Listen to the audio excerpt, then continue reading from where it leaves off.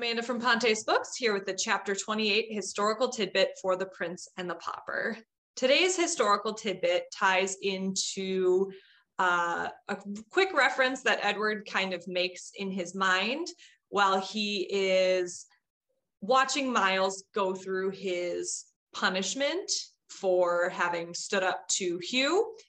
And in the moment, Edward also then stands up for Miles and basically receives a punishment just for doing that. So our historical tidbit for today is a different king, not King Henry VIII or King Henry VII, not a Tudor King Henry II, who is a previous king that was whipped.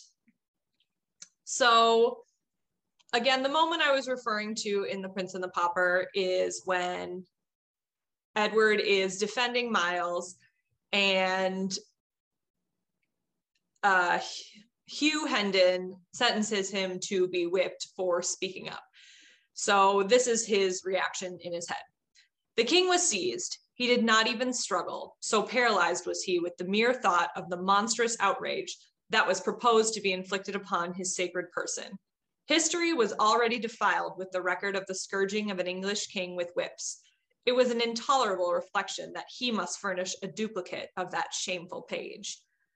So he references in here, but as Mark Twain so often does, he throws this reference in there, but doesn't really explain it and just kind of assumes that his audience either understands it to be true or understands the reference. So I decided to look into who was this king.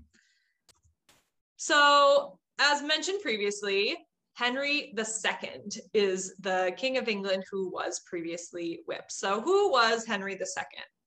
So he was not himself very famous, but he had some famous relatives. So he was the great-grandson of William the Conqueror. And then he was actually the father of Richard the Lionheart and King John. So if you are familiar with Robin Hood, those are some characters, at least I guess in the Disney version, they're both in it. I guess I don't know that they're both in the other ones, but Richard the Lionheart is kind of the older brother and he leaves and King John kind of takes over. And that's when he is, charging a hefty tax on the citizens. Again, I'm speaking specifically to the cartoon version here, but there are other versions as well that might not follow this exact same storyline. But so that's how I know them. So this is their father. So he was the Duke of Normandy by age 18 and then became king at age 21. Throughout his time, he had a lot of different kind of rivalries or controversies that he had with different people. So one of the people that he battled with was King Louis VII of France. So one of the things that he really kind of put those two over the edge was King Louis, his wife, they got an annulment, and just very shortly after they got their annulment, she ended up marrying Henry II. So that kind of solidified them as enemies, but there were lots of other things that were contributed to this as well. So just a little bit more about him. So he massively reconstructed the royal government.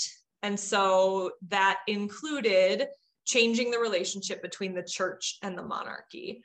So one of the things, so he made kind of some enemies in this process. And one of those was his chancellor, Thomas Becket. So one of the things that Henry ended up doing was he replaced basically members of the church with people who were in his kind of staff, I guess, if you will. So one of these was Thomas Becket. He appointed him as the Archbishop of Canterbury. And his thinking in doing that was that Thomas was still going to basically do whatever he wanted because he worked for him. But since Thomas Becket had this high up position in the church, he decided he didn't want to have to just do everything that Henry asked. So the two often quarreled. And that leads up to this moment where he is whipped. So why did he end up, what put him in the situation where he was whipped?